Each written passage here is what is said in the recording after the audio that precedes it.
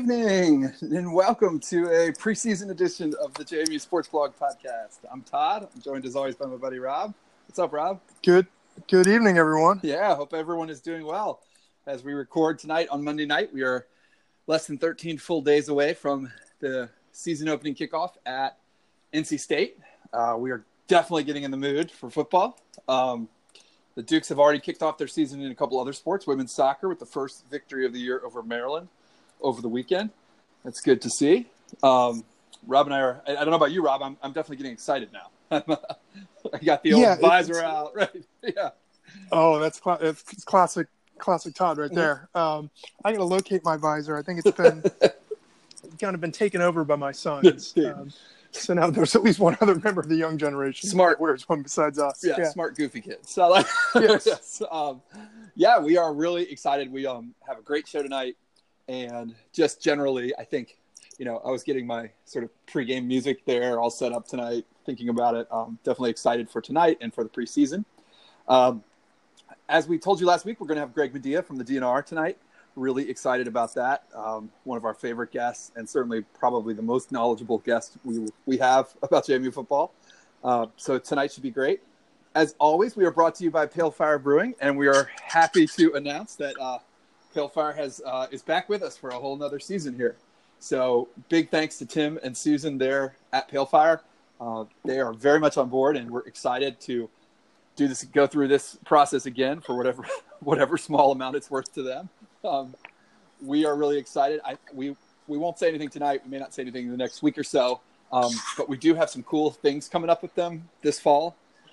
We're talking about some ideas, maybe or may not be around homecoming, but we'll have a lot more to come on that. Could be a fun chance for us to interact with the few of you out there that listen and that care about all this stuff, and hopefully drink some great beer as well. So visit the tap room there in Harrisonburg. And as always, if you mention the podcast, JMU Sports Blog Podcast, you get a free pint glass. And you can find their great beers all over Virginia. Anybody who wants to, I don't know, I'll make you a trade. If anybody wants to bring me down some Pale Fire to the NC State game, I will be there and be happy to trade some North Carolina beers for it. So yeah, get you some tall boys. That's right. Going to do a little research on the first beer of the week coming up here in a couple weeks. So overall, that's pretty much where we are tonight. I know we're, again, really excited to have Greg. Next Monday or Tuesday, we will be recording our official and full-size JMU Sports Blog preseason preview, our season preview edition. So really looking forward to that as well. Hopefully, Rob and I will be much more knowledgeable after tonight's conversation in another week of camp. Season is getting close. So. It really is, man. Like it's no longer just us saying that kind of wistfully or hopefully. It really is right around the corner. Mm-hmm. I don't know why. I mean, everyone's like, 13 days, 12 days. But then I just started realizing, like, next week we go into our essentially regular schedule. Yeah. We'll get going with predictions and doing game previews. And it really just kind of dawned on me this morning. I'm super stoked. I can't wait for the season. Yes. Hallelujah to that. Yes. These things write themselves during the season. Yeah, they really do. But again, I hope that there are tons of you out there getting back on board this week and next, the last couple of weeks here as we get closer to the season. Welcome back to all of you. No ill will at all. We would be in the same mode sometimes if we could. But we also want to say a big, big thank you. I think Rob and I thought our audience would drop by pretty much 100% once basketball season was over last year. Certainly once softball was over. And there's quite a few of you who have stayed with us, and we really, really appreciate it. I guess mostly that's thanking family and close friends. But and the lacrosse team didn't hurt either. Yes, that was a big one for sure. We had a little bump there in June. So hopefully – I actually had a good time. I was at the grocery store the other night, and there was a girl. I'm guessing she was probably an assistant coach or a trainer or something. She's a little older than a college student, but in like full Carolina women's lacrosse garb. And I definitely sort of tried to, mosey my way behind her in my JMU hat. she didn't seem to pick drop it up. It by the scanner. Right, exactly. So, anyways, without further ado, we're going to bring on Greg.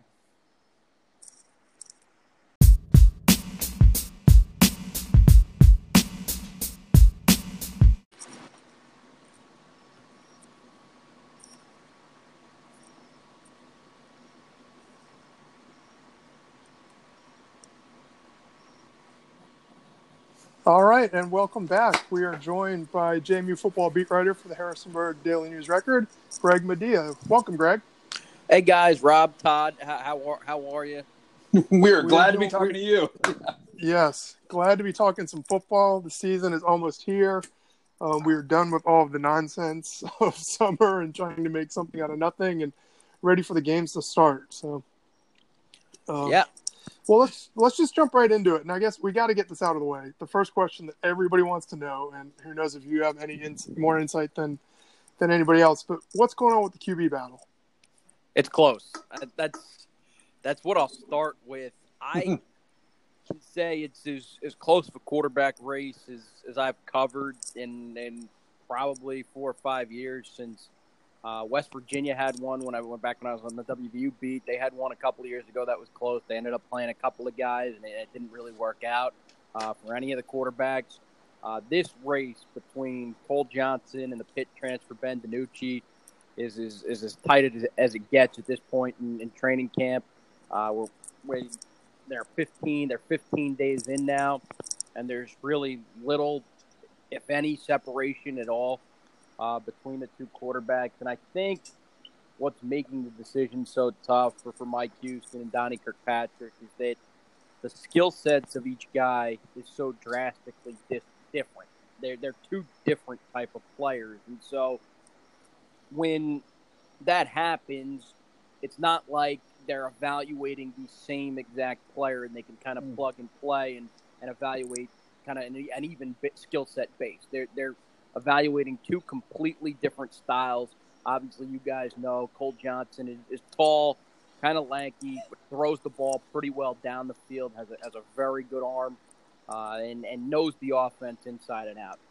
DiNucci, obviously transferring from Pitt for spring ball. He's had a good amount of time to learn the offense, but certainly doesn't know it like Johnson does, having spent the last 2 years with Brian Shore's backup.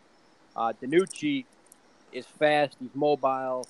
He can do a lot of run-pass option stuff. He can do a lot of stuff with the quarterback run game, extend plays when plays break down. So you're really choosing which direction you want to take your offense if you're Donnie Kirkpatrick and Mike Houston. And I think that's ultimately what's making this decision so hard is, if you look at the two players, DiNucci reminds you more of Brian Shore than Johnson does. So you're really making a decision to move your offense a little bit away from what it's been the past couple of seasons. So I think that is what's making this evaluation so difficult. In practice, they're each getting first-team reps, an equal amount of first-team reps that's in practice and in scrimmages. So I think it's making it really, really tough for these coaches to ultimately decide. See, that's interesting because it kind of backs up everything that Todd and I believe. This is not Kirkpatrick and Houston just blowing smoke or trying to be coy, getting them in at NC State. It really seems like they don't know. And it's nice to hear you break down why. Everybody's always just heard, they're playing, they're both just playing well. But it's really interesting, and I know you would capture this in your spring game notes, just like you had said, but the different skill sets. It's not like you can just, go down a checklist and see if everybody does the same thing. They're doing totally different things, totally different feels. So I'm oddly not worried about it, Todd. What about you? Mm-mm. No, not really. I mean, it's hard for me because I think the receiver in me and the one who wants to see him throw the ball down the field to Riley Stapleton says, I want to see Cole. But obviously, we've seen such a productive offense with the last couple of years with Brian Shore, and there's no doubt that his ability to extend plays has been a big factor in that. And it's hard to say, like, I'm guessing, Greg, they're kind of thinking, like, does one or the other add to what we're trying to do? Is DiNucci's skill set more, I don't know, does that add to the ability to run the ball and be a little more dynamic in the running game? Who knows? I think that's the thing, and I think they're going to be able to run the ball regardless because that offensive line is bigger than it's been since I've taken over the beat. They're more athletic. I think the offensive line as a whole, obviously there were certain guys in the past couple of years, Aaron Stinnie, Mitch Kirsch, guys who stood out. But I think if you look at the overall offensive line, that's a group that's ready to move downhill, and with as many running backs as they have, I think they're going to be able to run the ball regardless of who the quarterback is. It's just if you look at DiNucci, you're making a conscious decision that the quarterback's going to be involved in the running game. And Right. with Johnson, that option, it may still be there, and you probably can throw that look in, but you're obviously not going to go to it as much. You're probably going to have to do more off-play action. And Donnie Kirkpatrick has said both DiNucci and Johnson are pretty good off-play action. They're both effective, even though DiNucci's probably a little bit more athletic. Mm-hmm. I think it's just too close right now. It's really a unique quarterback battle just because both kids are drastically different. Now, DiNucci broke off a long run in the scrimmage, didn't he? Yes. He had a long touchdown run, designed run. He threw a touchdown as well. Johnson threw 2 touchdowns. It's been even. And the thing was, I know in the spring game the fans got to see what DiNucci could do, and they're kind of excited by that because DiNucci had the better spring game. Okay. I would say leading into that spring game, Johnson had the better spring. Johnson was probably the more consistent quarterback, and some of that was because DiNucci was learning the offense. But yeah, you kind of expect that. But Johnson had a really, really good spring, and it just didn't show in that spring game. Throughout camp, throughout this August training camp, it's literally been, one day somebody's good, the next day somebody's having the better day. It's been back and forth, and they've kind of each stepped up and made plays. Like DiNucci had the long run for a touchdown, and the very next drive, Cole Johnson comes in and throws a long touchdown. Right. So it's just they understand the pressure that they're under, and it's not going to get more magnified than it is right now between those two guys. And I think whoever JMU ends up going with, I think it's possible. It's possible that they maybe use both guys at points of time at times this year. I think if Johnson's your guy, there's no reason you can't have a package for DiNucci to utilize his skill set, which is very different. And I think if you're Mike Houston, Donnie Kirkpatrick, you're going to have Cole Johnson ready to go in case DiNucci doesn't work out with DiNucci. So I think there's a very good chance that both quarterbacks will see the field this year. Seems like it. Yeah, particularly with Cole's build. Like you said, Cole's not the biggest guy, and if he is forced to run, obviously not as much as DiNucci would, but I think a lot of fans are concerned about kind of not his durability, but maybe his frame being able to take the consistent pounding. And we're used to seeing Shore where he was, I don't want to say reckless, but he was a very physical runner for a quarterback. You loved it, diving for extra runs and everything. I don't think we're going to see Johnson do that. Or if we do, I don't think we're going to see Johnson last a full season. The one thing I will say about Johnson, and I know he's not quick, he's not shifty, but I think from what I've seen in practice is he's got enough mobility and awareness in the pocket. I'm not saying escape out of the pocket and do some crazy things running the football, but I think he's got enough within the pocket to move around and shift around defensive linemen. I think he's smart enough to do that and understands where to go with the ball to be able to kind of maneuver around the front and the line of scrimmage. So I think that may be I think that's a positive for him, especially if he's going to rely on his arm. Yeah, we saw that a couple years ago. We saw that when he came in against Villanova, which had a tremendous defense 2 years ago. He did well, and then Elon, which wasn't a strong team, but he played well. He stepped up in the pocket, avoided the pressure when it was there, made some very nice throws in that game, which was a bit of a laugher.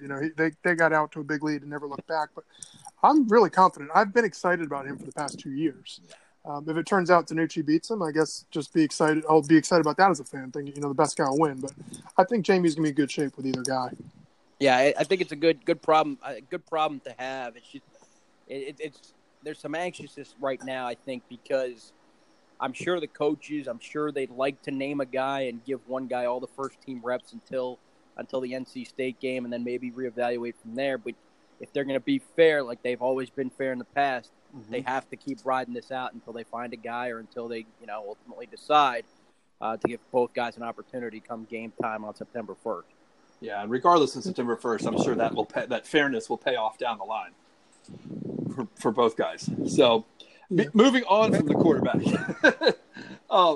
Greg, before we get to the running backs and some sort of health questions on offense, I think we know, we've seen most of the names along the offensive line at times in the last 2 years. even some of the backups we've seen play a considerable amount the last couple of years. We certainly are familiar with all of the running backs except for Juwan Hamilton, but that's a big name as well. Is there any name on offense that jumps out at us that fans might not be familiar with, who's going to see a lot of the field and maybe make a big contribution? Yeah, it's Josh Sims, inside receiver, slot receiver, was redshirted last year. He's had just a fantastic camp. He really knew that he had to kind of go in and win a job because it was there for the taking. They brought in a junior college transfer in E.J. Morgan from ASA College in Brooklyn, and thought was there that he would help them, especially after they found out that Ezra Archie, wouldn't be good to go for at least the start of the season. So I think Sims, there was some urgency there. There was some, come on, get going, and he's really had a fine camp, consistent, really good days, made some outstanding catches. In that first scrimmage, he caught a couple of passes from DiNucci and a really long one from Cole Johnson on a nice post pattern. I think Sims has looked great, and that spot's been a dynamic place for James Madison. The past couple of years, John Miller, Rashard Davis. Yeah. And Sims is not as big as those guys, which is kind of saying something considering those guys aren't very big. Right. But he's upped his weight from, he told me he came in at about 140 pounds last year out of high school. He's up to about 150, 155 pounds now. So he feels like he's got enough quickness where he can elude some linebackers, and he's put on just enough weight to survive a season. That's kind of how at least he put it to me. Well, you had some good quotes in the piece you did on him a couple weeks ago from Riley Stapleton, and Stapleton made it sound like he wasn't surprised. He's like, no, this guy was really doing it every week last week in the scout team, which is kind of how we as fans started to hear about Riley Stapleton. A couple of years ago, he was kind of the hot name, and there's guys going to be ready for the future. So it's certainly exciting to think of another receiver playing that slot position where JMU has had so much success in this offense. And they've needed somebody to step up there because you think about that receiver position. It's really Riley Stapleton, David Eldridge, and everybody else going. Yeah. And there could have been, it could have been anybody to step up, and it seems like Josh Sims is just the guy. You talk to Donnie Kirkpatrick and even Mike Houston and a bunch of the offensive players, and they're kind of all on the same page with what you see out there when you're at practice, and that's the Josh Sims is put together a good camp and has set himself up to probably start that September 1st game. That's awesome. Yeah, that's good great to hear. So now we've got a couple players from last year who are dealing with injuries. We've got guys like Cardin Johnson, Nick Carlton, Curtis Oliver. How are they looking, or are you able to share how they're looking in terms of health? Cardin Johnson's going to be fine. They've kept him out of certain drills. He's as healthy as he's been in a couple of years. They've kept him out of certain drills just because, if there's no reason to push a sixth-year running back that already knows anything that he needs to know about college football. That's as simple as it gets. He's been held out of both scrimmages. They've gotten him some live reps during team period. So nothing to worry about with Cardin Johnson. Carlton is kind of still in that recovery process with the injury he suffered last year. Houston told me, it's kind of up in the air right now if he'll be good to go for week one. And that tight end spot, I think if you look anywhere on a roster, that position is probably, I'd say probably the thinnest of any position on James Madison's roster because without Carlton, it's Clayton Cheatham and a lot of walk-ons. Mac Cullen, Jesse Lane, Zach Polglaze. So it's guys that maybe aren't ready to see the field yet, if that's fair. I think Cullen could contribute, maybe in a backup role if they need him to, but it's going to be a lot of Clayton Cheatham on the field at tight end just out of necessity. Curtis Oliver was told he'll be back at practice sometime this week. Charles Tutt is another guy at corner who's kind of on the road to recovery. Last year, he suffered that injury in camp and never got on the field last season. It was a season ender before the season began. He seems to be back on the mend. He's been limited at practice, but kind of working his way in. So I think health-wise, they're okay right now. But if there's one position to worry about, I would say it's probably the tight end spot. It's funny to hear. Do you think that tight end spot? I mean, with all the running backs they have, I imagine it's not going to hurt them too bad in the passing game if they need to field some bodies running short patterns. But is it? I would assume it's more of a concern in the run game. Yeah, I think that's a totally fair assessment. I think that what they'll end up doing is playing multiple backs. Because if you play multiple backs, odds are you're not using 2 or 3 tight ends. Right. You've seen James Madison do that at times where they use multiple tight end sets. Last year it was Kloosterman and Cheatham at the same time, or Kloosterman and Carlton. So I don't think you'll see as many double tight sets as you have in the past with JMU. What I do think is that they'll use those multiple running backs to spread out a defense a little bit. All those guys can catch passes pretty well out of the backfield. Trey Sharp probably has the best hands of the bunch. He caught about a 49-yard touchdown pass the other day, if I remember correctly, in a scrimmage. Oh wow! So I think he's totally capable if they needed him to. I think the emergence of Sims has given them another option in that inside receiver spot. Mm-hmm. Cheatham can obviously do the tight end stuff and catch passes if they need him to, and they have some other guys. I wouldn't be surprised if you see in certain sets Riley Stapleton move to inside receiver if they want a bigger body in the middle. If you're kind of lacking that tight end spot, that's an option for them. Which is not a bad option to have if you just have to move your 6 or 5 receiver inside. Right. So I think they have options and they're kind of prepared. But it is a spot of concern for sure, just like I was saying. Yeah.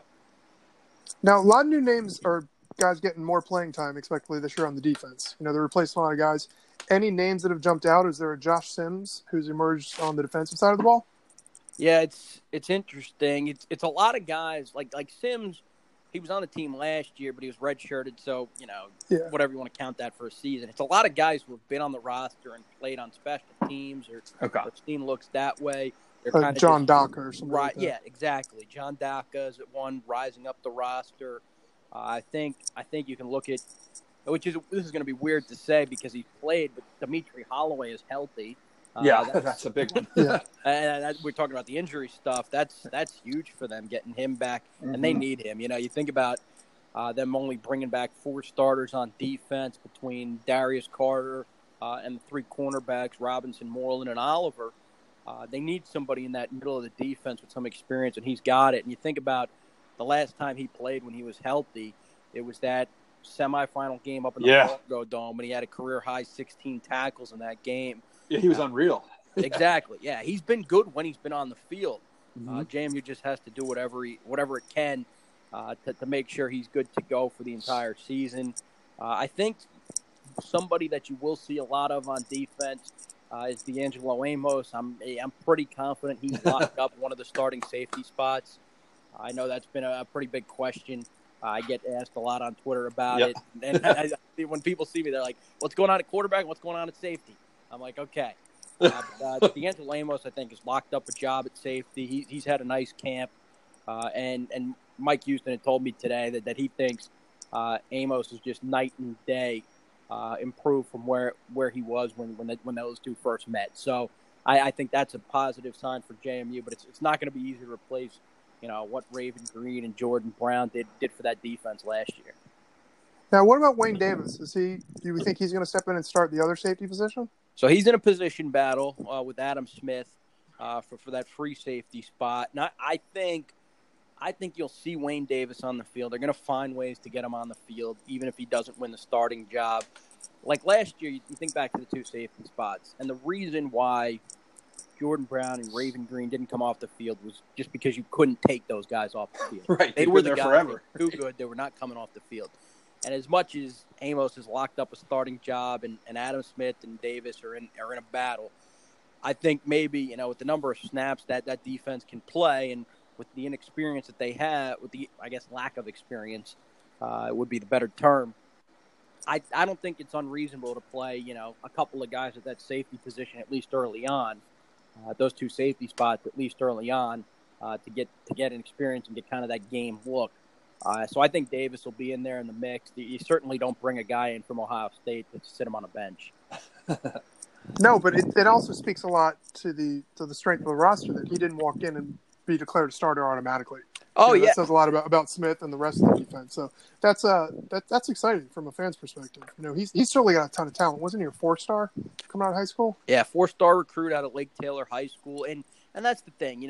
Houston has brought in a lot of transfers since he's arrived, and really they've all had to earn their spot. Nobody was given or handed a starting job, and those that that have come in and think they will, really never end up seeing the field or leave.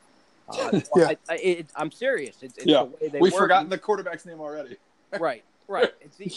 And you think about the UVA transfer, Jawan Moy. He was kind of in that boat this past spring. He was on the roster for the first 10, 11, 12 spring practices, and then gone by the time the spring game rolled around.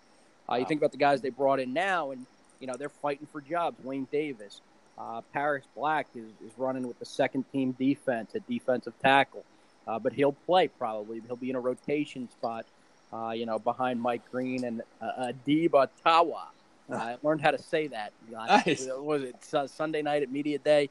So I learned how to say that when I talked to Adib. But, and you can think about Juwan Hamilton and those guys. So I think, you look at James Madison's roster, and they're loaded with transfers, but all those guys have to earn their playing time from guys that have been on the roster, been invested in the program, and have taken time to earn the right to try to play as well. Yeah, that's awesome. That's something that Todd and I have harped on, all since Houston came on board. He really preaches that every spot is going to be up for competition, and he wants competition all across the field, up and down the roster. And I think it definitely pays dividends. One of those battles that everybody's watching is the place kicking battle. We Jamie, who had 2 guys take kicks last year. Both of them hit a number of big kicks. How's that shaking out? Is it much quarterback battle, or is one guy kind of taking the lead? I don't think it's quite like the quarterback battle, because I think there's a role for both of those guys. I think Tyler Gray probably does kickoffs a little bit better than Ethan Ratke, but I think Ratke, with what he did last year, filling in for Gray, who had injury, and then kicking. I know Gray has one of the biggest kicks in school history as well, but Ratke had one to help JMU survive Weber State and move on in the playoffs. I think the coaches have said, it's a very close battle. At the end of the day, I think it'll be one guy doing one job and one guy doing the other. If I had to take a guess right now, it would be Ratke kicking field goals and Tyler Gray kicking off. Okay. That sounds good. We've seen that before. While we're on the kicking thing, Greg, I saw you wrote a piece today about the new kicking rule. Yes. And I'm kind of wondering if maybe you could just explain to us what's going on with that. Okay, so new for this year, the NCAA, they approved it back in April. Okay, so on a kickoff, and this may look weird the first time people see it from the stands, if the ball is caught on a kickoff, is fair caught on a kickoff. Let me say that right. It's fair caught on a kickoff inside the returner's own 25-yard line. They can fair catch the ball, and the ball will automatically be placed at the 25-yard line as if it were a touchback. Wow. So that's the new rule. I talked with Houston a little bit about it this morning, and he was kind of like, it's just going to be one of those wait-and-see things. He thinks he's not sure how it's going to quite impact the game. He said, obviously, if there's a dynamic returner, maybe that returner is always going to just go no matter what and try to score a touchdown, try to get better field position because, the 25, I think the quote was, the 25-yard line's great, but, what about the 30? Because that's where JMU likes to be when they start a drive. That's what he said. He'd prefer to be right around the 30-yard line. Good. It matters, but maybe if there's a really good kicker that's talented enough to pin it in a corner, maybe they always fair catch it. Maybe that kicker is a little, probably a little bit penalized because he's good. Because he's good. So teams will, strategize and say, you know what, this kicker's good. Let's give him the respect and fair catch the ball and just take it at the 25. So it's really an interesting rule, and it's gonna look extremely weird the first time you see it. I just know, sitting up there in a press box, I'm gonna be like, oh man, this is either really dumb or somebody's making a smart decision because the kicker's good. Yeah, Yeah. it's a weird one. Yeah, that will take some getting used to for sure. It'll be interesting to see what teams. I mean, I guess a lot of coaches will be making decisions on whether they want their return men to get a shot or they'd rather just hand it to their offense. I'm sure Sam Houston, for example, will just be fair catching everything. Right? I think, obviously, you guys know the direction the game of football is going in general. Mm-hmm. I think this is a player safety thing, just to be honest with you. I think that's why the rules were instituted and approved for this season. It's a player safety thing. You guys know how collisions are on kickoff. Mm-hmm. They're violent. They're dangerous. And it's one way to eliminate, a possible concussion. Just right. to be honest with you. But I'm not a fan of it. I think it changes the dynamic of the game. And you guys have seen how special teams have completely altered games for James Madison. Huge. In their favor. Mm-hmm. So, it'll be interesting to see how they handle it. Yeah, it's going to be a chance for someone like Juwan Hamilton to get on the field. Or, last year we saw it with Marcus Marshall a lot when Carden was healthy early in the season. You get a chance for some of your talented players to make plays, and that will be interesting to see how they go about it. Yeah. Robbie, so now it sounds like the scrimmage over the weekend, it sounds like it was kind of a reverse image of the previous one in that the offense really got it done over the weekend. But Houston seems really high on the defense, and he doesn't seem like one who blows smoke. But do you think it's justified? The defense, like you mentioned, is replacing 7 guys, but Houston's talking about it like it has the potential to maybe be as good or as effective as last year. The thing is, and like I said, they've had guys. The guys that are stepping into roles, most of them have been in the program for at least 2 years. So it's not like 2 years ago where Houston and Trot had to, teach everybody the defense, grow the unit together, and it was kind of baby steps one at a time. This unit's young, and they haven't played a ton, but they've at least been in the system. So the only thing they need is experience, and they've got to gain chemistry. That unit last year was just so connected with the way they played. Everybody understood their purpose, their role, whether it was Ankra or Jordan Brown or Raven Green or whoever, Hawkins and Hereford at linebacker. That unit was just so connected because they had grown together. Mm-hmm. And that's what this defense probably isn't going to have week 1, week 2, week 3, maybe not until, toward the end of the season, toward November, December. You never know. That will take some time, but at least within the program, and I think this is justified, it makes a difference when you have guys at least playing in the defense for a couple of years, even if they're not getting those game experience snaps. So I think that is the biggest difference from, having to build a defense from scratch and having a defense where at least you have some players that have seen the system, are aware of it, have sat in the film sessions, have been in the meeting rooms and been coached up to play in this defense and been recruited to play in this defense. So right. I think that is a big deal, and that I think that's fair in Houston's assessment of why the defense would be good. Now, of course, there's always that worrisome feeling that fans could have is that you're running out of defense with 7 new starters. So, right. So it could go either way.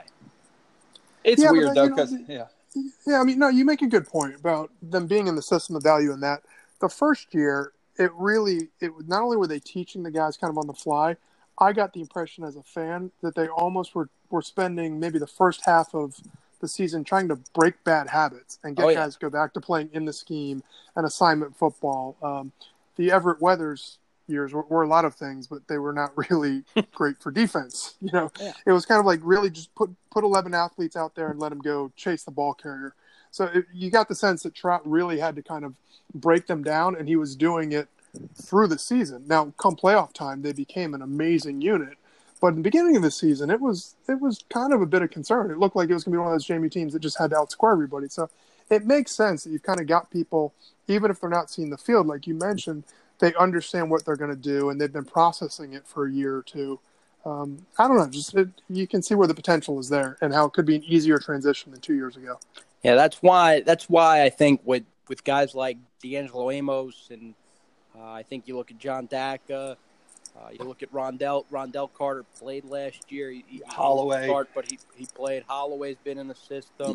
I think you look at guys like that, and then I think another thing that really helps them is that they'll be able to mask some problems with Moreland, Oliver, and Rashad Robinson. Yeah, Those three guys give them a little bit of a security blanket if things start to go wrong with the front four, the linebackers, or the safeties can't cover.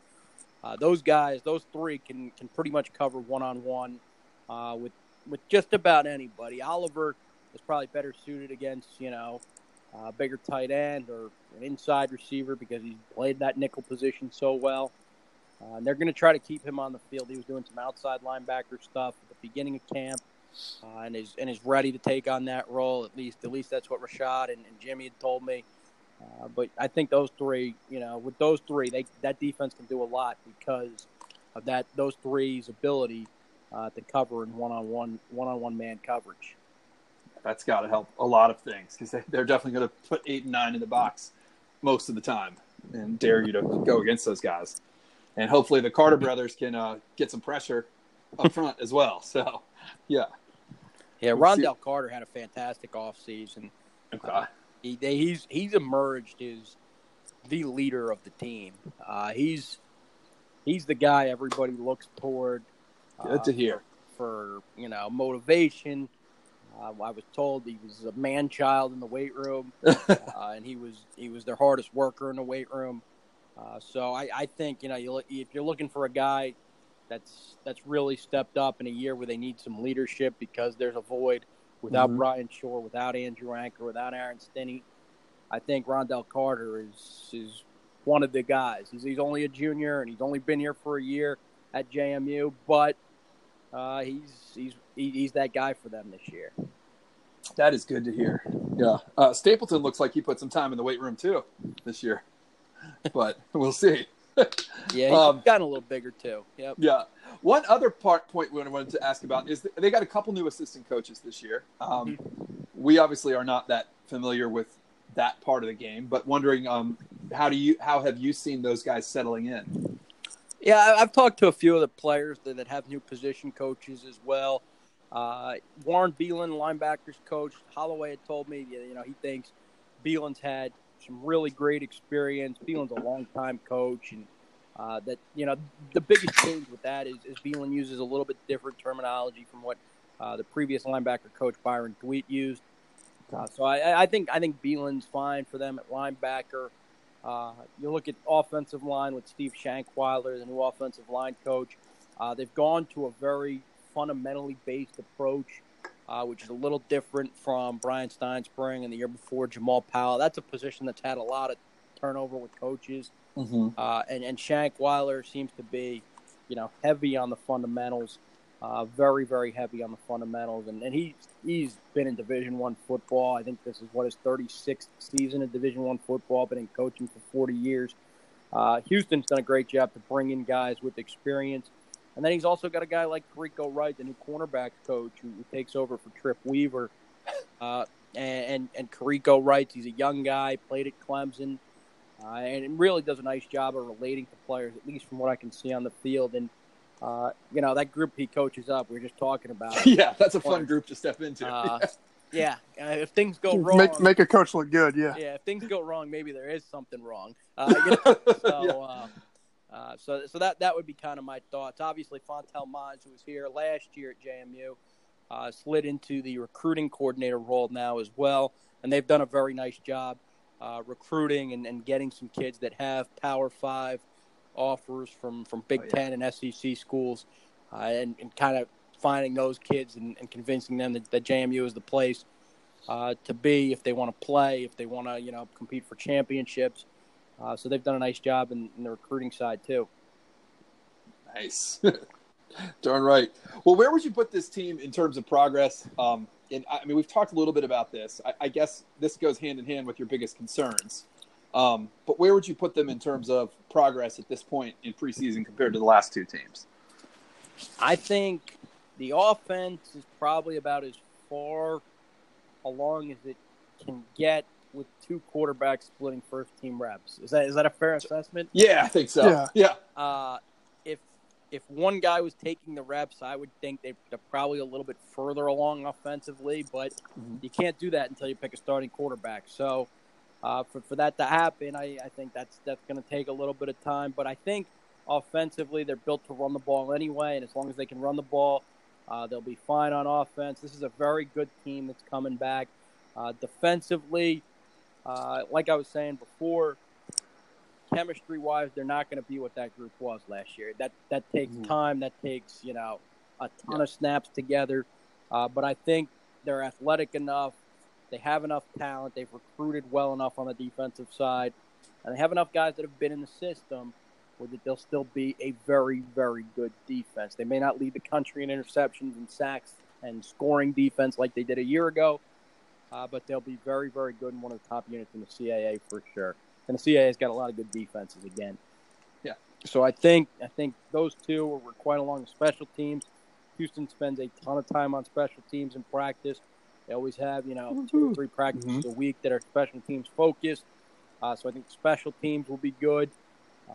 I think they're cruising along in year 3 of the Houston era. All right. Now, you already mentioned that tight end is the one position where they don't have the depth across the field. What do you think is the biggest concern for this team heading into the season? Biggest concern, if either quarterback is any good. Yeah. Pretty simple. I think that's fair. I mean, they've looked good in practice and they've looked good, competing against each other. But, what happens when you step on the field on Saturdays? Right. Cole Johnson and Ben DiNucci have played in games before. DiNucci was a starter at Pittsburgh. Didn't work out there. They had a freshman, sensation kind of come along and Kenny Pickett and take that job away. Johnson, you're playing behind Brian Shore. You're going to get on the field, in a limited amount of time. They both improved since spring ball started, and the quarterback competition has really been on since DiNucci arrived. But I think, you think about the team and what Brian Shore did for that offense, and reasons why the running game was so good and receivers were able to get open is because every defense had to respect Shore's ability to get outside the pocket, run down the field, make a play, or make some ridiculous throw with his back facing the defense. He had that intangible to do some different things, and you just don't know if either guy is going to be. They don't have to be Brian Shore, but they've got to be good enough, and you don't know if either guy is until heads start flying on Saturday. Mm-hmm. Well, that's a good one for sure. Okay, so one off-topic or sort of off-the-field thing before we get to 2 overtime questions we got from fans for you. Yeah. So, we were just wondering from a media standpoint, and this may be weird in the preseason, but JMU, this is a unprecedented run of success. Really, the last 4 years, but certainly the last 2 years. And we were just wondering if you'd noticed a change in sort of the volume of media even covering the team. At all? A little bit. There's been a little more interest, I'd say. I think, because most practices, it's pretty much just me and Dave Thomas at most practices. TJ Eck, also the new TV guy at WHSV. He's at most practices. And then occasionally, on a weekend or, you get a media day event. And I'm sure this will be the same thing for game days. You'll get a couple more papers, whether it's Richmond, Charlottesville. You'll get a couple more TV stations, whether it's, Richmond, Charlottesville, Virginia Beach area. So you'll get a little more interest on game days, I think, than maybe in the past. But at practice, it's a little different. It's pretty much just been me and Dave every day for the most part. But I think, as the season gets closer and as game days start to hit, you'll see more media members on game days there. Okay. Well, it is nice to hear that JMU legend Nikki Newman will be officially doing the sideline duties on the radio this year. So that's good to hear too. So we got a couple questions, Greg, from people on Twitter today who wanted to ask a couple things. Rob and I had talked about it over time. We usually do an off-topic segment that is non-sports related, but we got some good sports ones that people wanted to ask that they really wanted to hear from you, I think. And one of them was, who do you think will be the leading rusher who will score the most touchdowns among the running backs? Ooh, that's good. That's a good one. Yeah. I'll go with Marcus Marshall for touchdowns. He had 11 last year. No one else was close. I think the leading rusher will be Corden Johnson. Oh, wow. That's really interesting to hear. And kind of exciting for us, I think, Rob, right? Oh, yeah. I was thinking Marshall. Yeah, so that's good. Yeah, I was definitely thinking Marshall, and then I don't know. I hadn't really thought about the touchdown thing, but I thought Marshall would be kind of heads and shoulders above everybody in terms of if there was a workhorse back. But Johnson, I mean, you saw what he did last year against East Carolina.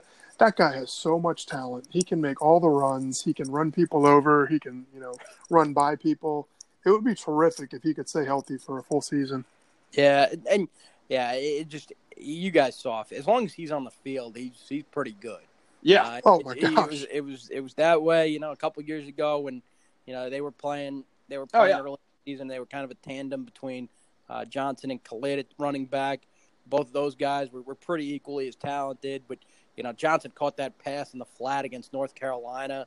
Oh yeah. It was. Yeah. I mean, he was faster than anybody on the field, and that team had good speed. Yeah. No, Yeah. He's something different. And Trey Sharp, too. He's a game yeah. changer. Like, he's not going to be a guy who's going to get, 20 carries, but he's going to make the most of every carry. And it's pretty exciting to hear that he had a big pass reception over the weekend. I think that's definitely a way that he can separate himself from the other guys, maybe get on the field more in passing situations or be a little bit more of that dynamic threat, whereas the other guys are just going to kind of hand up, get the ball and go. Right. Now, that's what I think, too. I think Sharp will be involved in the passing game and get touches, when he can. He'll be in there when they go two-back system, multi-back system. So I think, all three of them will be involved, Hamilton and special teams, Percy if they need him. Yeah, that two-point conversion against Weber State might have been the biggest run of the year last year from Trey Sharp. So, yeah that's Now, could it be a situation with Percy, maybe where he's a guy who might be impacted by this new redshirt rule, where he maybe plays but stay under that 4-game thing, or is he a guy you think that they're going to try to get in and get carries in and week out? No, I think he's a prime candidate for that redshirt rule. I do. I think maybe if they don't need him early on, they don't play him, and I don't know if they're thinking about strategy or whatever. But if you look toward the end of the season and you need a fresh back, how much of a luxury would that be? If Percy Ajayi-Obase hasn't played much and he's good to go for the postseason without having to burn a red shirt. Oh, yeah. And one thing you had mentioned last time you were on the podcast, you talked about Hamilton coming in, and it was as much a move to balance the classes as anything else. Mm-hmm. So that, again, would be another reason to keep Percy and maybe hold him back a little bit to give him more years eligibility to really help strengthen that position down the road. Yeah, and then if you look toward the future, it'll be Hamilton and Ajayi-Obase, and then they'll have C.J. Jackson, a Hermitage grad who's committed. Senior at Hermitage, not a Hermitage grad yet. Yeah, this Hermitage pipeline is kicking in now. Yeah. Yeah, you think about all the players they've got. Mateo Jackson, Mm-hmm. He's going to see some time this year. I don't think he'll be impacted by that redshirt rule. I think they're going to play him if they can. I think because they need some help at linebacker, he's going to be in the mix there as well. That's good to hear. And you're right about that. I hadn't thought about the fact of holding someone back for later in the season, potentially, which you weren't around, but I'm sure you've heard the 2004 championship team needed every running back on their roster when they got to the playoffs. So, that's a position. That's a position where you never know. I mean, think about the last couple of years. Carden's obviously had his injuries. Trey was banged up at times last year, and then you never know at that position because it takes such a beating. Yeah. Well, if you don't mind, we got one more. People wanted to know, who do you think will have more interceptions this year, Rashad or Jimmy? Oh man, this is an impossible question, I think, right? Yeah, that's rough. Jimmy had more last year. I asked Jimmy this the other day, and he said Jimmy. Of course you did, right? Yeah, that's the least shocking thing. Yeah. Or he said he was going to try. Right. But I'll go Jimmy. I think he's going to have more opportunities because I think they're not even going to throw it. Teams are going to avoid throwing the ball toward Rashad. Right. That is a nice question to have. That's a pick your poison situation. Yeah. You really want to throw out Jimmy? Yeah, you're not winning either way. Here's another one for you, Greg. Which is going to be higher by the end of the season? Jacob deGrom's ERA or Jose Reyes' batting average? Oh man, poor DeGrom. Oh. You No, guys. Reyes has been a little better lately. A little better. Little He's better up now. Lately, He's I don't up think now. he cracks 200, but No, he's at 199. yeah, he's a 199. Yeah, 199. exactly. Oh God, it's been a brutal year. They've had a good last week, but it's been a brutal year. They have. Well, they're tied up now, but Yeah. as bad as it is with the wins, DeGrom has been a treat to watch. You know when it went downhill? You know when it started going downhill? When I was on this podcast with you guys I know. that nightmare game against the Nationals. I was all happy, and then all of a sudden the bullpen happened. It imploded. Yep. Well, I Hadn't was been at any the better game. for the Nats. Well, I was at the game 2 weeks ago when the Mets lost by 3 touchdowns. So Oh, it was awful. I dragged my whole family there. yeah. All 4 of us. They went down 21. I was like, all right, we're getting on the Metro. Yeah, you don't get those 3 hours back. You don't get those 3 No, hours you back. don't. You don't. It was bad. Oh, But you never know. I like McNeil and some of these other, Nimmo, of course he's hurt, but I'm remaining optimistic for the future. Yeah, you just got to stay loyal. That's the only way to deal with the Mets. Just Yep. loyalty And hope the Wilpons sell. Hope the yeah. Wilpons sell. Oh, jeez, that'd be I nice. sound like Redskins fans there. We're trying to frame Danny in some way. Yeah. Yeah. I mean, that really is. Yeah. Isn't there a meet? Oh, yeah. There's got to be something we can do. Yeah. Well, Greg, we can't thank you enough. Rob, do you have anything else? No, just Greg, thank you. We Yeah. really enjoy having you on. And on behalf of all of the fans, it's one of the things everybody's talking about this offseason is how terrific the coverage has been from you, both in the DNR and Rivals.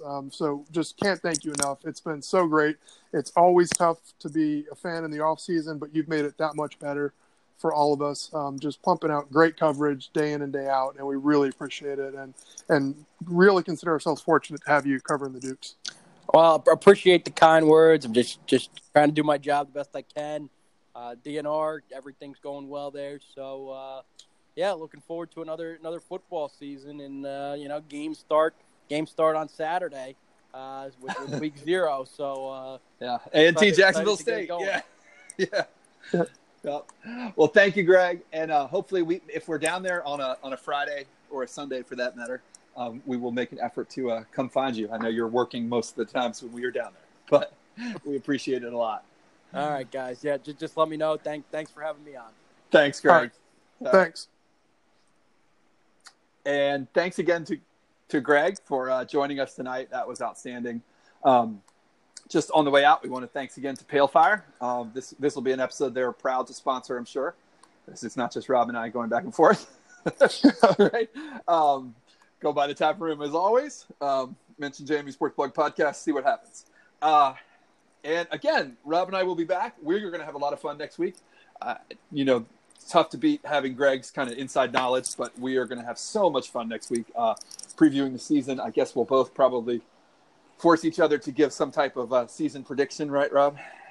Oh yeah. I got to get on that. Yeah, I got to start digging in. Yeah, guaranteed. I'm gonna have all Harry O'Kelly hot takes. Yeah, guaranteed to be wrong. Maybe we'll just have not Mike Houston on. He'll say they're going to win every game and by 70-0. So yeah, we'll see. Yeah, there are worse ways to approach the season. Yes, there are. Yeah. But thank you everybody for listening. And Rob, I will talk to you next week. All right, see you later, everybody. Go Dukes.